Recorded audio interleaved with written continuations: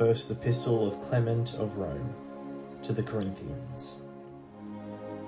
Chapter 1. The Church of God which sojourns at Rome, to the Church of God sojourning at Corinth, to them that are called and sanctified by the will of God through our Lord Jesus Christ, grace unto you and peace from Almighty God through Jesus Christ be multiplied.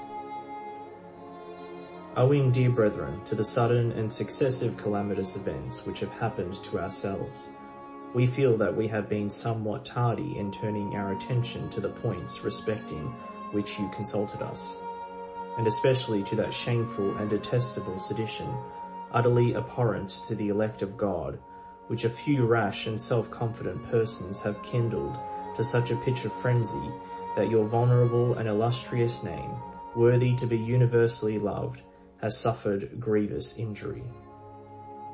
For who ever dwelt even for a short time among you, and did not find your faith to be as fruitful of virtue as it was firmly established?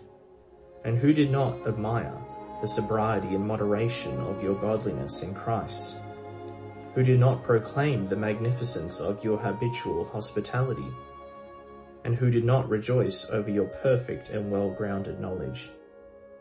For ye did all things without respect of persons, and walked in the commandments of God, being obedient to those who had the rule over you, and giving all fitting honour to the presbyters among you. Ye enjoined young men to be of a sober and serious mind. Ye instructed your wives to do all things with a blameless, becoming, and pure conscience, loving their husbands as in duty bound.